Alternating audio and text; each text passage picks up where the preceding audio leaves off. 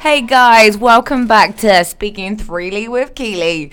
Okay, cool. So let's crack on with the next questions after that long old break. Enjoying those tunes there. Were you enjoying the songs, guys? Love those songs, yeah. Oh, might help if I turn the microphones on. Hello. Hello. Yeah, I love those songs. Yeah, we've been picking the songs carefully, actually. And Fred, you've had a big input into these songs, haven't you? I've always dreamt of being a radio DJ. Oh, you have you? Of course, yeah. Oh, Axel, now it's your time to shine. I love it, but the songs that we've had have been so apt, like Good Vibrations. Yep. Forgot what we've had now. Wonderful Life by Black. Wonderful Life, yeah. Shout It All Out. Oh, Get yeah, It Out. exactly. That was a good one. That was Tears for Fears, and the name of the band came from this, whatever was called, some kind of healing therapy where you shout out the emotions. And I thought, when I was doing this training in Kazakhstan, I thought about them a lot, and it was like, 30 years later, I understand what all of that music was about. Now I get it. I'm so, of course, Roland Orzabal and Kurt Smith are not listening, but I'm so grateful to them. They were such an influence, and a lot of us listened to them, and it federated us. So, 30 years down the road, their music has touched many lives. Oh, amazing. But music is like a form of therapy in itself, hey? But then I also think it could be bad because, sometimes I feel like you can really engulf yourself in the world of a song about heartbreak, like Adele. Like, I don't think Adele was always good for me when I was going through heartbreak, I feel like it made me just, go into it further and further and further, But when that happened, when you're going into it, were you able to cry more out? And at one point, did you hit a plateau where you thought, screw it, I'm done with it, I want to listen to something joyful? Yeah, I mean, I guess it is addictive, isn't it? But then are you addicted to it for the reason that actually you've got more to process, hence why you can't move on from a certain song and you keep playing it on a loop, on a loop, on a loop until you've had your time with it, and actually that song maybe shifted something in you. You're right, eh? Yeah, I think so. I mean, that's like a light bulb moment. Ding! Yeah. I mean, the sense I get, especially when it comes to sadness, is that people often say, I'm tired of crying. I've been crying for a long time. I'm fed up. And I usually say, if you go to the toilet and you need to pee and you're tired of peeing, what do? Do you stop? Or do you actually finish? And, it's a bit of one of the things of if you have to get it out, you might as well get it out because it's going to still stay inside of you until you get it out. So you might as well get it out now because otherwise it's going to be pretty unpleasant. Perfect, yeah. You can feel much better if you get it all out. Yeah. But if you want to keep it inside, you knock yourself out. Yeah. The only person really suffering is you and the people who enable your behaviour. So. Oh, yeah, and the people that you inflict your behaviour on as well, sometimes. Exactly, yeah. Cool, well, this leads me perfectly into my next question, guys. So my next question is, we live in a Western world, hey, whereby we're taught to, have a stiff upper lip, to repress, just forget about these things and move on. So then, therefore, I guess what my question is what happens to all these people that do not deal with their emotions and they're walking around and they've got all of these past traumas, memories, triggers, everything inside of them? What happens to these people and their emotions? Well, on the one hand, the emotions, like we said, are physiologically trapped somewhere inside the body, and that creates a whole bunch of dis-eases and ailments and is physically unpleasant. But the other thing is that we know unconsciously that the stuff is inside and we feel like a walking time bomb. So we do whatever we can to get our mind off it. And it's one of the beautiful things with the truth is once we know the truth, we can't unlearn the truth. It's a beautiful thing. So when we do everything we can to not admit we have these emotions inside of us, and we tend to create strategies and behaviors that keep it inside and keep our mind off it. And those are all of generally the dopamine creating patterns, such as alcohol consumption, sugar consumption, so alcohol is a form of sugar, shopping, social media, gambling, pornography, work, being addicted to work. People who go I don't have time for myself. It's of course you do, you just don't want to give time to yourself because there's something going on. It can be taking on toxic relationships as pet hobbies, which happens unfortunately quite a bit. So basically anything that creates noise around us tends to be in order to avoid seeing things. And it's a thought we get from Adler and Jung, but I think a lot of Adler, where people will say, I can't do X because of Y. And the truth is that they actually don't want to do X, and Y is just a very practical excuse. Because unless somebody's holding a gun to our head, nothing's really preventing us from doing it. It's simply we don't want to. So all of these behaviors, and people go like, I can't do whatever because I'm too tired. It's like, well, maybe you don't want to do it, and being tired is the excuse. And maybe actually you enjoy these behaviors. Or when people go, I need a drink after a tough day at the office, it's like, well, maybe the truth is that you want to have a tough day at the office so you can have that drink. Okay. Yeah, no, absolutely. But what happens if they didn't have that drink? What do you think that drink is truly doing for them? Because then if they don't have that drink, they're sat with this feeling, this anxiety, or whatever it is that they're feeling, and they don't know how to deal with it. They don't know how to process it. Hey, so therefore they have the drink to suppress that, to numb that, or to feel something other than that. Hey. Yeah, and it's also really tasty, which doesn't help. If it tasted disgusting, it'd be much easier. It is quite tasty. It's very tasty. So generally, what happens is if they don't have it, do they have the tools to cope with it? And generally the answer is, well, not really. I mean, coping with it on your own is unbelievably complex. I know many people think, well, some people think they can. I think in these cases, having someone you can work with, typically a psychologist or talk therapist, can be very helpful to at least give some structure. Yeah. It depends where we start from. Like Tori was saying earlier, if you have a basic healthy level of functioning, you can go further. If you don't have it, it's complicated. And getting something working a bit better is not easy, especially when we tend to have a whole series of somewhat toxic behaviors that make things worse constantly. So already, if we start decelerating the race downwards, that's already an improvement. If we can stabilize it, that's another improvement. If we can do one small manageable thing better, that's a massive improvement. So possibly going from multiple drinks every day to none might be a bit too ambitious, but maybe having one less might be good. Maybe instead of having a few cocktails, it might be switching to wine, then a little bit less wine, then drinking a bit more water, then maybe going to bed a bit earlier, then maybe skipping booze on one day of the week, or maybe postponing the first drink by 30 minutes or an hour. Or just seeing what happens, just being a bit curious.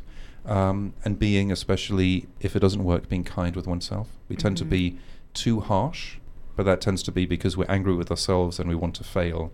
So we can beat ourselves up about it, because if we beat ourselves up and feel bad, then we'll have a drink to feel better. And it's a self-fulfilling prophecy. So having maybe a bit of humor, a bit of kindness, finding something that's manageable, thinking if I can make one small thing better every single day, over 365 days, that's exponential.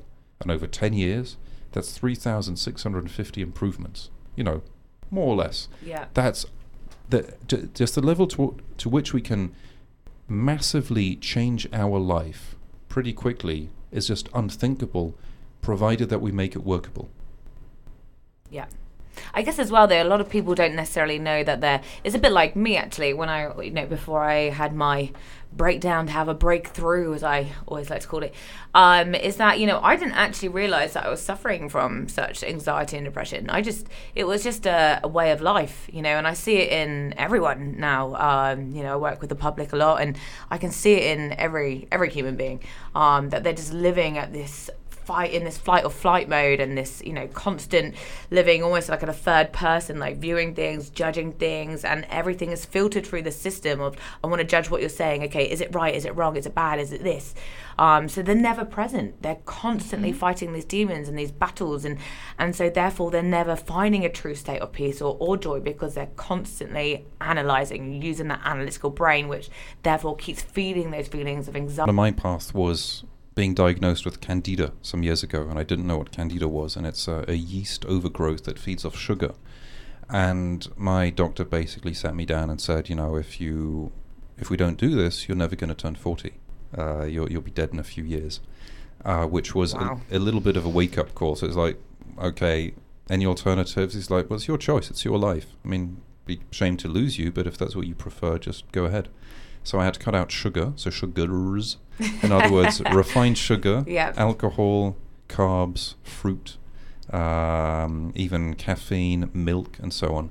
And what I found was that changed a lot of my behaviors, because I wouldn't go out anymore and have drinks with my friends and colleagues. When I did go out with them, it felt like there was a party and I wasn't invited, so that felt a bit miserable. And when I didn't drink, it felt rather boring, so that was a sign that maybe I should change some of my friends. And then I was also, it was a very expensive treatment. I was careful with money, so I would go out and eat much less. I'd have to cook at home much more because I had to avoid carbs.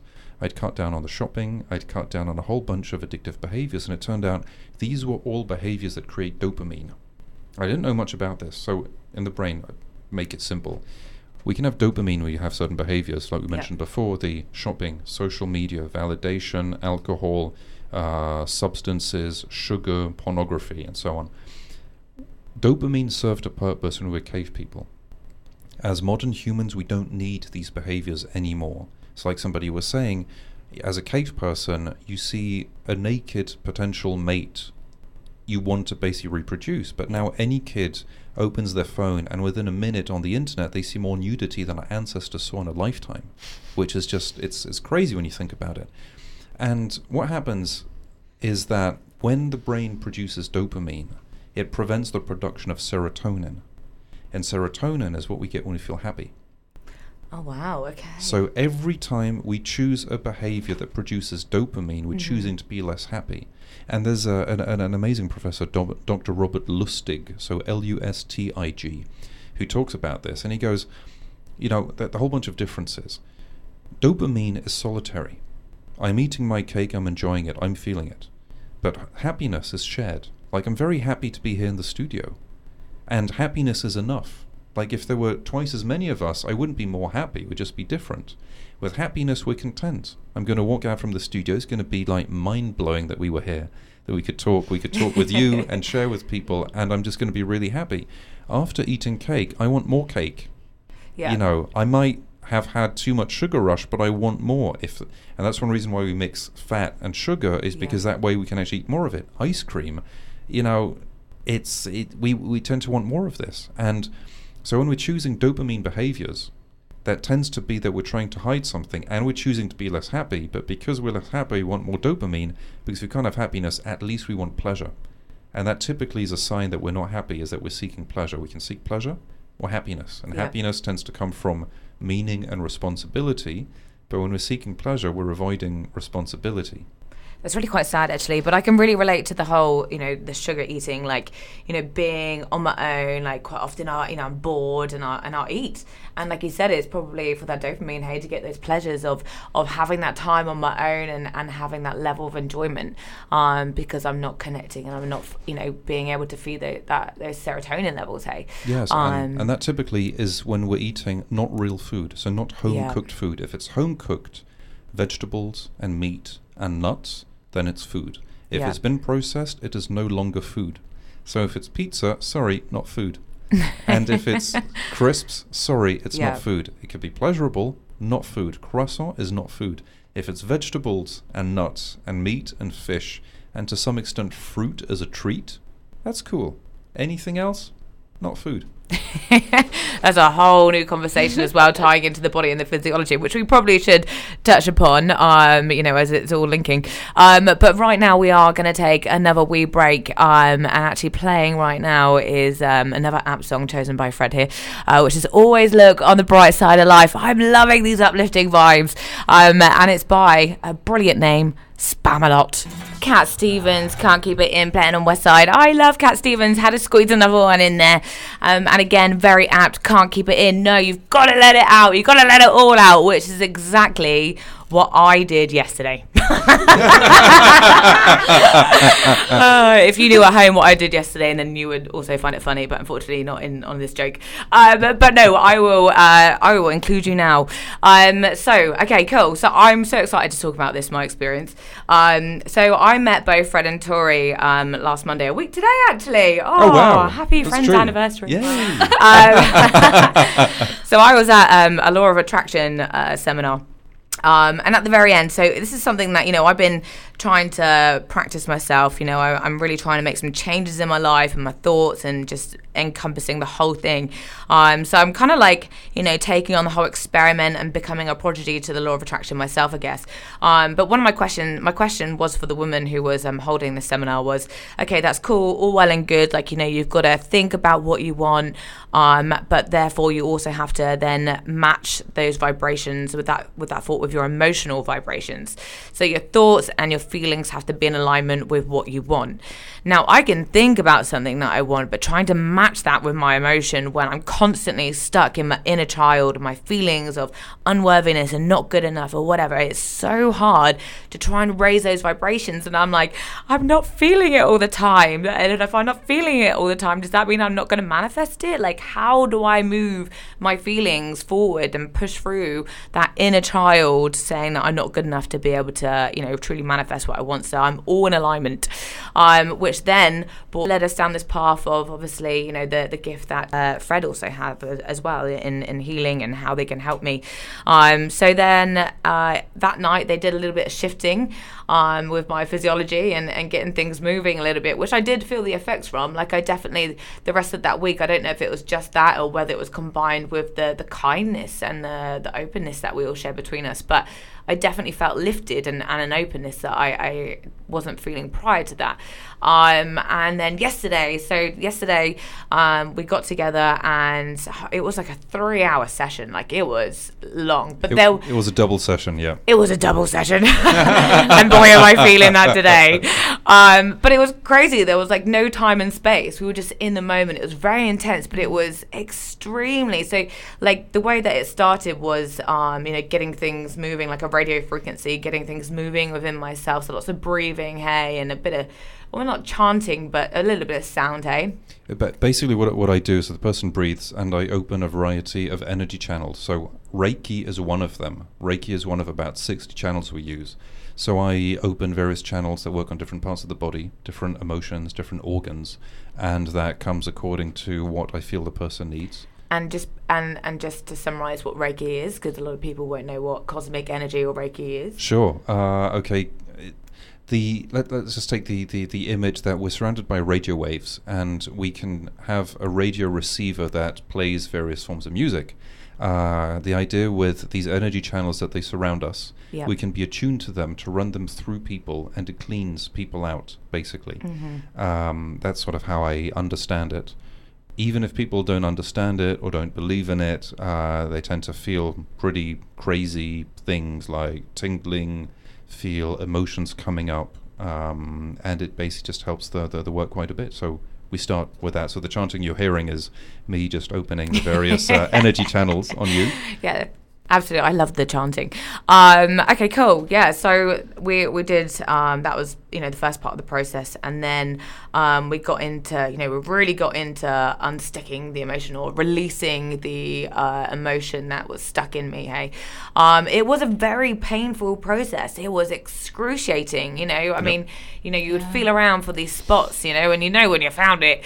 Oh, you do. It's mind-blowingly painful. It was, and the funny thing was actually my flatmates came home like partway through this, and they could just hear me like my ruffled screams and my like floor banging going on, where I was like screaming all this emotion and this pain out of me. Yeah. It was quite funny because for them they were like, what is going on? Is she okay? What's going on? Do we need to call the police? But actually it's so hard to put it into words, but it was such a profound experience, and it was painful, but I really could feel intuitively within me that it was releasing something. And there were things and emotions and memories that were triggered during the process.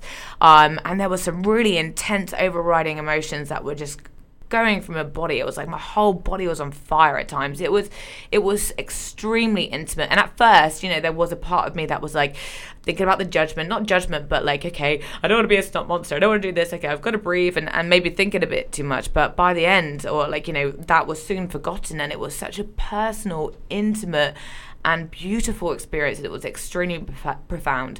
And afterwards as well, I was wiped out. I was like in pure bliss, It was like I had this calmness and stillness in my mind, which again has carried through to today. I still feel very exhausted. I have woken up a little bit more, but like I felt like my body really did go through the motion. They really did process a lot of emotions, a lot of stuck energy in me, which, is obviously taking its time to come out. So I'm really super excited to see how I'm going to feel after another sleep tonight. But I already feel like something's lifted. I feel lighter, and I feel this inner peace and this inner bliss, and that's something that I've really been striving for such a long time, to get to that state.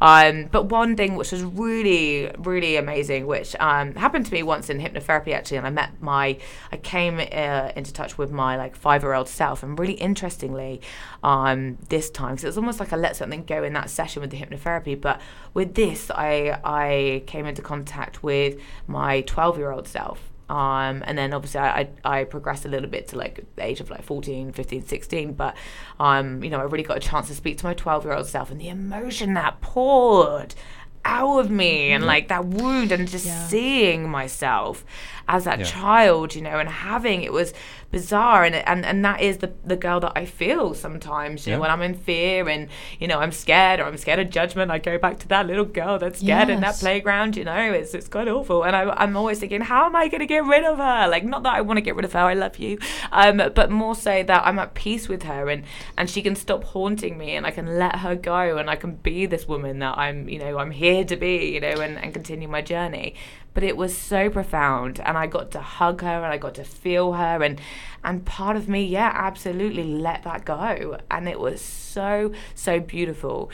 And I guess that leads me on to my next question, which is to do with, we all have, trauma or memories or emotions from our childhood. We have that inner child, and we have so many situations day in, day out, which trigger that inner child, and you're straight back to feeling those emotions, hey?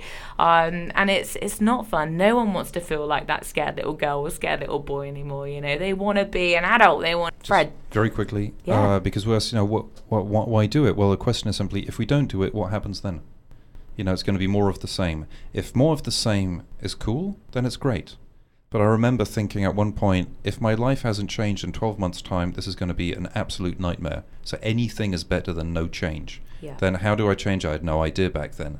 But it took me on this journey to find this. So that was amazing. So usually it's, if we project ourselves in the future, are we excited about it or not? If not, it might be a good idea to change something. Yeah, no, absolutely. And that is, I guess, the point of, like you said, emotional processing is getting rid of all that weight you're carrying and being lighter. And for me, as I said, I'm so excited to wake up tomorrow and just feel something different. And it was the same for me. I don't want to be this person. I don't want these same behavioral patterns anymore. I want to live a life that I'm proud of, and I can, we have one chance to live as far as we know. We're a consciousness having an experience in a physical body, so you need to make the most of that. Otherwise, what is the point? And I guess that to you guys, what do you think the point of life is? Do you feel that there is a purpose to this life? Well, very much so. This is my actually rational brain, which picks from, strange enough, from Jung and Adler, who are two famous psychologists, psychotherapists, along with Freud, but I prefer Jung and Adler. And they basically said, life gives us the opportunity to learn what we should learn again and again and again, until either we learn it or we die. And then in the next incarnation, we'll get the same opportunity. So we might as well learn it as quickly as possible.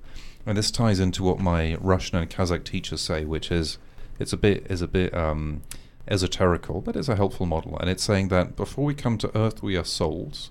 We choose the body we will be born into because the parents will give us the opportunity to learn the lessons we should learn. When we're on Earth, we're there to learn as much as possible. We're there to reproduce so that other souls can come in, so basically prolong the DNA, and also enjoy it. Because it's an unbelievably amazing life we're in. There's amazing people, beautiful sights, yummy food, amazing music, yummy healthy food, amazing music, and every time we learn the soul lessons or life lessons, we just get so excited that it's mind blowing.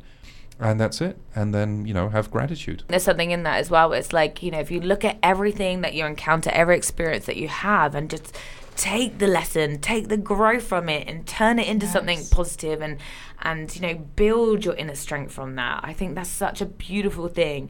And we should totally all just live an extraordinary life and really just do all that we can to achieve that, not just for ourselves, but for our children, for, like you said, it's that having that emotional maturity as parents, it's bringing other people into this world and having that effect on those souls.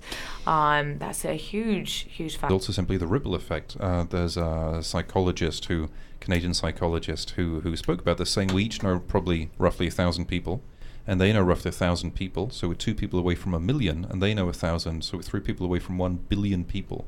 Oh, wow. So everything we do has got much more impact than we can possibly imagine.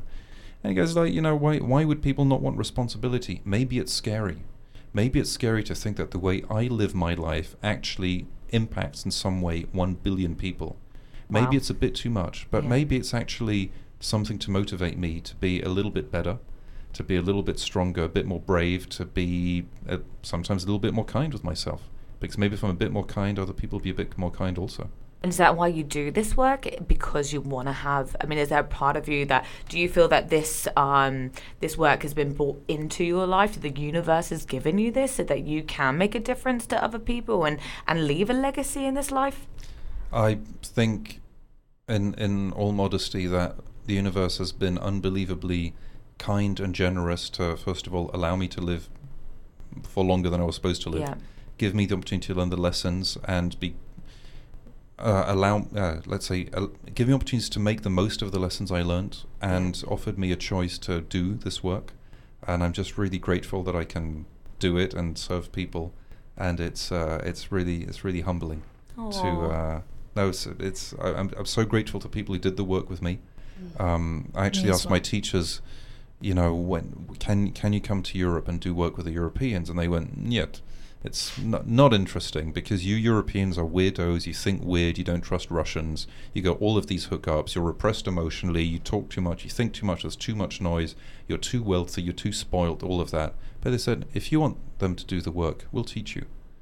So that was I basically feel like Luke Skywalker meeting Obi-Wan Kenobi meets basically. That's what I feel like now with you guys. It's really humbling. As a little boy, I couldn't dream that life one day would be this amazing and real. And it's not about fantasies and fighting. Well, sometimes it is about fighting monsters and inner demons. But I'm just really grateful. Oh, honestly, I also feel as well, it's like people are brought into your life for a reason, to shine a mirror on you or whatever. And it's like, I feel like you guys have been brought into my life for a reason. We've crossed paths for a reason. Sweet. Yeah, but it's been such a beautiful experience for me, and it's really, really touched my heart. Look, guys, unfortunately, we're coming to an end, which is really sad. I could just talk forever with you guys.